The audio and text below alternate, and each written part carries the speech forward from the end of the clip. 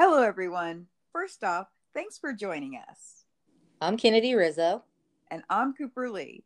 And welcome to another exciting episode of the Caramel Apples Podcast.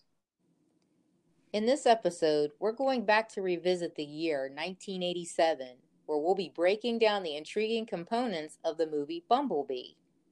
We give an in-depth commentary on the magnetism of this film, what it meant for claiming its place in pop culture, and share our personal memories of when we first saw and cherished this memorable entry. Lastly, we give our honest and raw opinion on why Bumblebee collectively made its mark on history. It is our hope that you enjoy and share this podcast with all your fellow retro buffs.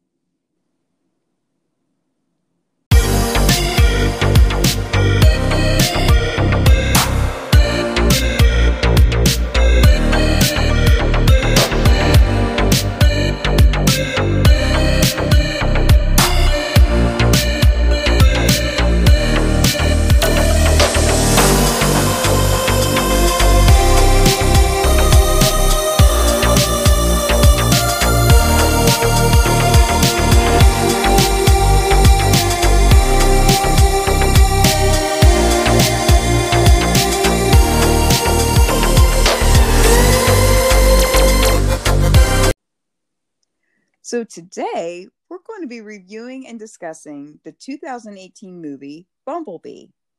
It's set in the year 1987. Good year.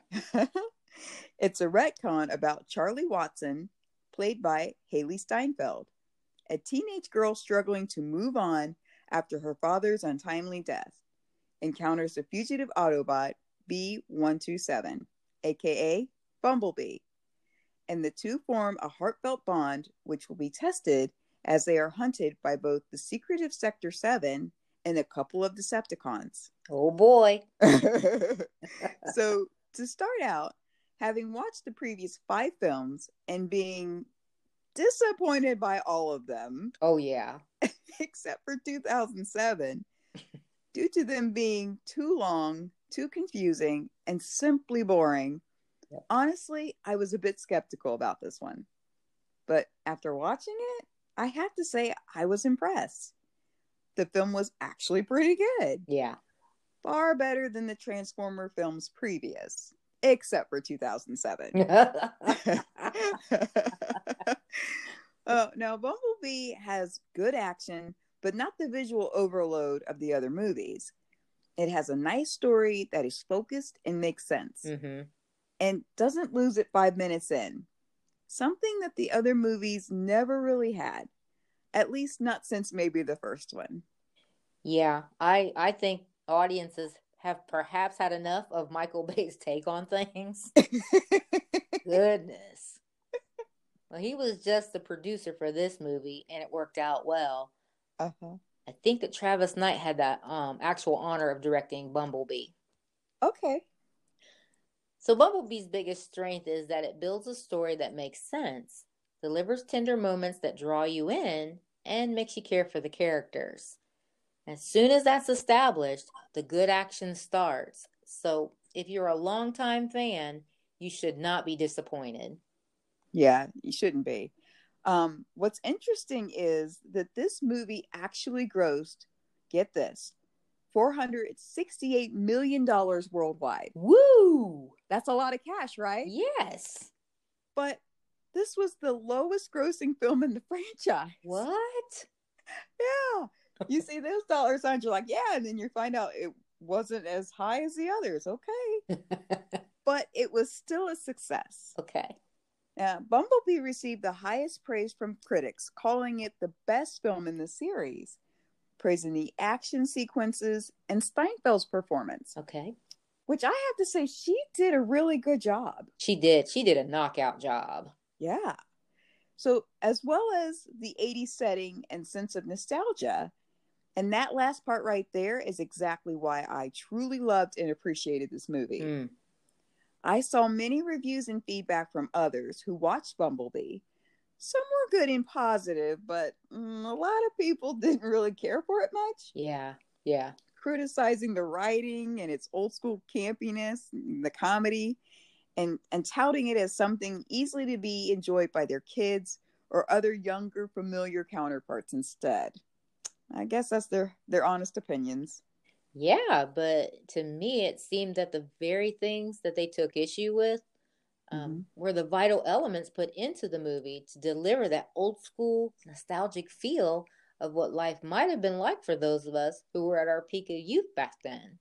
I know, right? Yeah. And aside from the ultra cool throwback songs, especially handpicked from the 1980s prime, let's check some of those other elements briefly, shall we? Okay.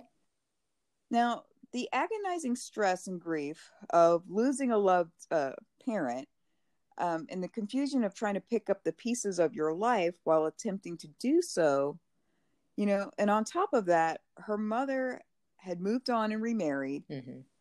to a seemingly nice guy, who became her stepdad, but Charlie made it abundantly clear that he would not be replacing her dad and often left her mother, um, she was probably dismayed and like, what do I do with this child? Because she just gave her so much, that typical teenage rebellion act, that attitude. Every parent's dream. Right? So I felt they conveyed that very real theme in a dignified way that didn't swallow up or take away from the actual theme of the movie. Oh, that's a beautiful observation there, Cooper, and I totally agree with you about that.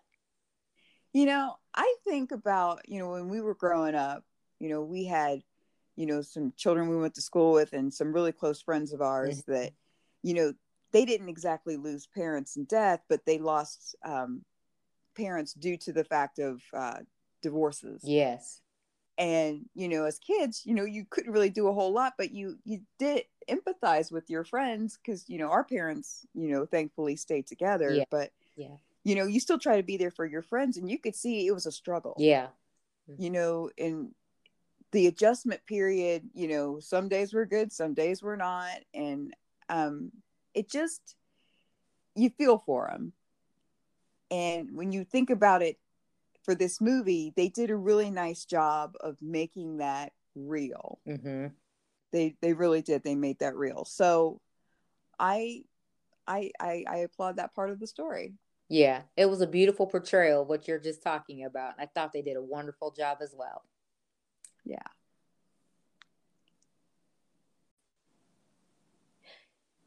And I too liked how they portrayed her unique, down to earth, normal teenage angst, and that was highlighted by her very real, normal desire and wanting an active social life with the cool kids. Mm-hmm. Yeah. But she morphed into more of a dark misfit type who sort of beat to her own drum. The cool kids were all too happy to remind her of that. A few key scenes played out that any Gen Xer would definitely remember in vivid recollection, either by observation and or by personal experience. The cool kids in school were either sadistic jerks or so obviously self-centered. Kennard. They were. They couldn't see how utterly ridiculous they were. Cool my eye.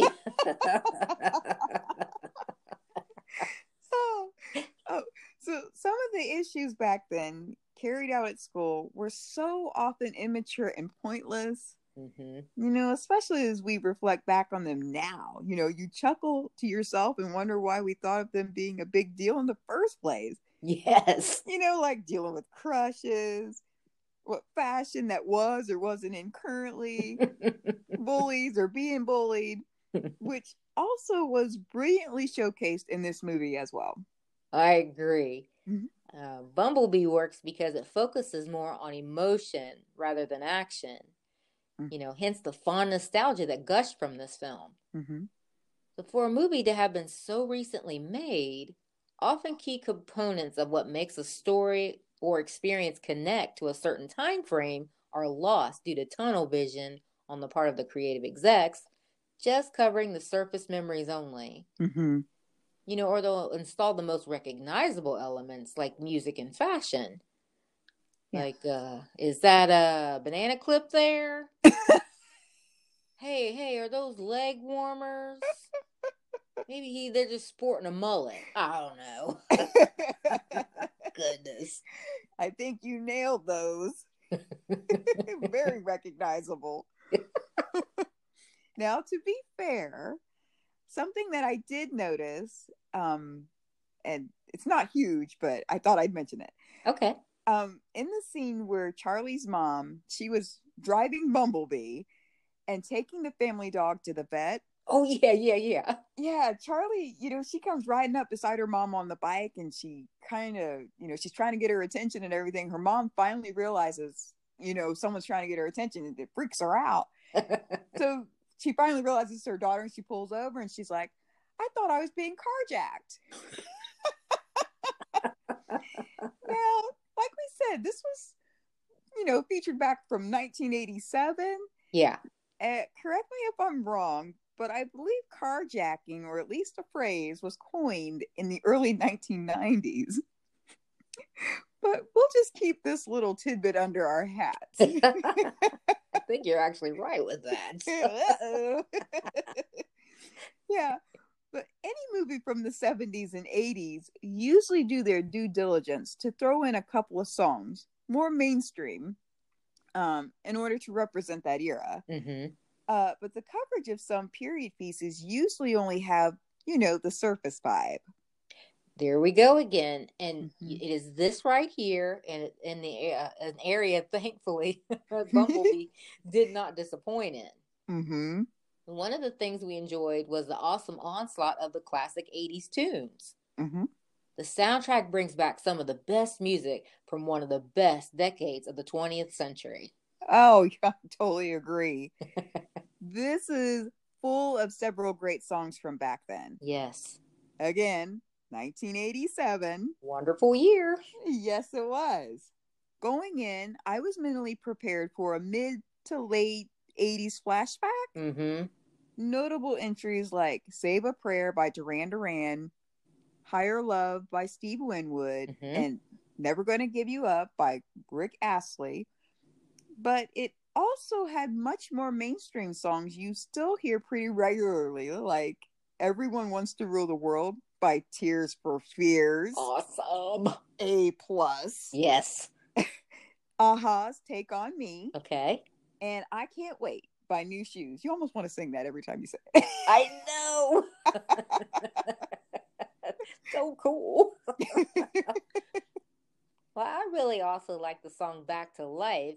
It was sung by Charlie herself, and they inserted this song at the ending credits of the movie. Mm. It was actually the 80s remix. That's how they labeled it. So it was pretty cool, actually.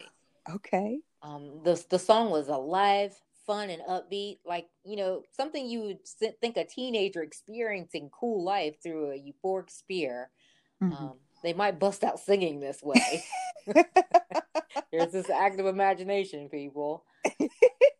I thought them using it was very tasteful. Uh-huh. I also like I Can't Drive 55 by Sammy Hagar. Oh. I got a cute little story about this real quick. So my husband and I, we actually went and saw Bumblebee at the theater twice. Mm-hmm. And the first time we were sitting there and, just enjoying the movie, enjoying it, and they played the song. And totally getting into it, bopping your head and everything. And then I was like, man, I love this song, but I don't know who it is. We go and see it a second time. Same thing. I'm like, I got to know who sings this song. This is totally 80s. So I lean over to my husband. I'm like, hey, who sings this? And he goes, I Can't Drive 55 by Sammy Hagar. And I'm like, really? Okay. Which I'm not joking, folks. I did not ring a bell. I really didn't know who sang it. But I was glad to know at that point because it's one of those quintessential 80s songs that you hear in shows and movies and that kind of thing. Uh-huh. And I was so glad to know at that point because now I can jam properly to it. So my husband got cool points for that because it was like he actually knew. He's not a big trivia buff at all, and he totally knew. So he helped me out that endeavor. I bet he got a lot of cool points for that. He did. I made his favorite dinner that night. He was like, about time. Now, we'll probably catch a lot of heat for this. Uh-oh. But the one entry I can't even remotely be familiar with that I could remember was the Smiths or any of their songs. Yeah. Yeah. You too? Yeah, I wasn't familiar with them at all. But, honestly, it was used in the film, as a refreshing touch to how Bee and Charlie's connection played out. Like what you hear so far? Make sure you never miss a show by clicking the subscribe button now. This podcast is made possible by listeners like you. Thank you for your support. Now, back to the show. Much agreed, Coop. A most stellar collection of songs to be paired with such an amazingly entertaining movie. Mm-hmm. Bumblebee is quite possibly the best Transformer movie to date. This installment of the Transformers franchise infused hope in us again, as far as truly entertaining the audience by good storytelling. Mm-hmm. I realize that every person's expectation of being entertained is going to be different, but personally, I feel that the creative execs that collaborated on this film, they got and understood the old school concept of what a good Transformer movie would contain. Oh, you wouldn't mean the unbelievable over-the-top action sequences? Nah. Over-sexualized teenage girls? Nah. Or crazy explosions all over the place within minutes? And that's just at the beginning of the movie. Oh, wait. They did start out in an all-out civil war there in Cybertron. But that was necessary to set the stage for this version of B to take place. Uh-huh. And this is exactly the film I would have watched 100 times over as a kid. That opening scene alone would have worked for the 2007 film as well, in my humble opinion. Sure. There was just enough to tell the story on why and how B came to Earth and how his adventures here began to unfold, as well as what was true regarding Charlie's story and their paths eventually crossing. Mm-hmm. So all in all, it's just a good film with a simple plot that has both heart and emotion. Yes. And speaking of the overall feel that the previous Transformers movie had, I personally highly prefer the first installment in 2007. Yeah, it was good. It was, wasn't it? Yeah. It had adequate, nicely timed plot, build up, that storyline within, to help us, the audience, organically get to know and become familiar with the characters at an even pace. Yes. So the adventures, they would unfold kind of like you would just expect them to. Mm-hmm. And good storytelling and tastefully placed antagonistic situations that would involve a fight here and there, not all over. Yeah, right. Maybe a warning explosion or two, until it got toward the end when most of the action happened. Mm-hmm. It actually made sense, and we didn't get lost in the middle of the movie having question marks over our heads. So many question marks in the theater that no one would see the screen anymore. They were able to follow along and enjoy it. Right. That was the first Transformers. Yeah, the first Transformers, that was the first one and by far the greatest one. Oh, yeah. It contained the desired components for us Gen Xer fans looking for the big screen version of Transformers that properly paid homage to the 80s Gen 1 Transformers we know and love. Yeah. If you're a true fan of the original cartoon, you probably were geeking out at how the movie kept faith with the cartoon's visual aesthetic and sound. Mm-hmm. Bumblebee followed suit and returns to the character's classic look, and that he was actually the old vintage Volkswagen Beetlebug that obviously was a robotic Cybertronian warrior, but was sweet all at the same time. He was cute. Yes, he was cute. This was the movie we also desperately needed from the Transformers franchise. It contained great action, great characters, and an overall great story. So, sorry if some of you out there really enjoyed the other Transformer installments after 2007. Because, it's no mistake that we really didn't. But we actually mean no disrespect. We know there's fans of everything, so we don't mean any disrespect. But Yeah. I personally feel the only two good movies from all of it was the 2007 Transformers and this one. Ditto. Now, I think I heard that a Bumblebee 2 is in the works, slated for release in 2022. Oh. Kennedy, do you think you will go see it? Of course. But I'm going to see it. When I see it, I'll do it with an open mind because, I feel the overall story, more often than not, movies aren't that good anymore when they're telling one. Yeah. And that's collectively speaking. Yeah. It really seems that we're in a creative drought as far as film is concerned.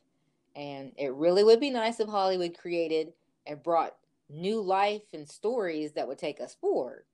Yeah. So it's disappointing to have to say that, especially since we've always been a couple of diehard, self-proclaimed movie buffs. I mean, really, honestly, I don't know how or what it is that's coming out on the roster this year or next. Yeah. Mm-hmm. I really don't know, and I don't think it's the result of the pandemic. A cough, cough. But thanks for the heads up about Bumblebee too. I really hadn't heard anything about it. Oh, well, cool. You know what? You're welcome. That's why you're in my circle.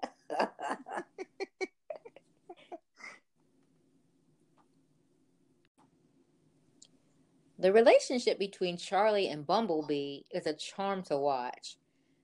Yeah, it reminds me of that wonderful deep connection one has with a close friend, or if you have a fur friend that totally gets you and is loyal and always there for you no matter what. Yeah. Bee came in Charlie's life at a crucial time when she needed that type of warm connection their friendship provided. Mm-hmm. That key element alone really resonated with me. That's so cool. I agree. This movie brought back some good memories from our childhood. Yeah. That era was amazing and carefree. Our imaginations were through the roof. They were. For once, the robots actually look like what they portrayed in the Gen 1 cartoon. Yes. My personal favorite character, Soundwave, was showcased and has his actual Gen 1 voice. That was a horrible representation, by the way. I tried. No, it was good. It really was. But this was a big one for me. The robots from the previous films were horrible and were hard to differentiate one from another, and most certainly did not look like the original cartoons or toys. No, they didn't. Yeah, so in Bumblebee, I actually enjoyed the fight scenes between the Autobots and the Decepticons. The action in this movie is a major step up from the sequels. Yes. You can actually tell what's going on, and the visuals are crisp and detailed. Mm-hmm. I was thoroughly pulled in. All facts. The Transformers is a story about robots where human beings played a very secondary role therein. Speaking of wild imaginations, Coop, just how many of us Gen Xers fell in love with cool cars, would name them, and just know with all our heart that somehow that car was real or alive or aware, and it could talk and protect you, and y'all would be partners in crime and all of your adventures together until the end of time? Totally. Seriously, how many of all you listening in with us today feel or have ever felt that way about cars or any other objects due to an overactive imagination? If you have, please let us know. We'd love to hear from you. And don't worry, there's no worries. This is a safe place to be able to share and discuss old-time memories without judgment. No judgment here. This is a no judgment zone, judgment-free zone. Everything we discuss here is in mind of pure fun and escape. So please, feel free to share your stories or thoughts about that. You're in good company. And we'll be discussing similar topics in the future as we dive into other retro-related topics. Ooh, can't wait to hear some of those other experiences. Me either. Another positive thing about this movie is that it's not too long and drawn out. Mm-hmm. Unlike its predecessors, the length of this movie was appropriate. It was nice being able to watch it with a smile on my face versus nursing a throbbing headache. I know, right? But I did have the luxury of watching it at home. Pause anytime you had to. That is key. So all in all, this movie worked. I know we're probably in the minority as far as truly liking this film, and we can't help but say great things about it. You know, it's a perfect mix of nostalgic 80s era songs, references, and overall it carried a true 80s vibe. Mm-hmm. And then the love interest situation wasn't overdone or even felt forced. Because let's be honest, that's how young love and innocent puppy crushes generally played out back then. And then lastly, they really did nail down that softer feel of a relationship between Bee and Charlie. And the entire cast was good. No one seemed like they were phoning it in for a paycheck. You're so right. You know what? Bumblebee did its due justice and brought back happy memories to many of us who lived in that decade. Yeah. Through the music and the look of the nostalgia played out on the screen. If you haven't seen it yet, we recommend this one if you go in with an open mind and just want to be entertained. Go see it. Go see it. This is the Transformers movie we the fans truly deserve. And that's it for this week's episode, but the fun doesn't have to stop here. Join us again next time when we'll be back with more captivating retro entries. If you have any suggestions, requests, or feedback, head over to anchor.fm and like, share, and get involved. See you next time, and may every bite be sweet.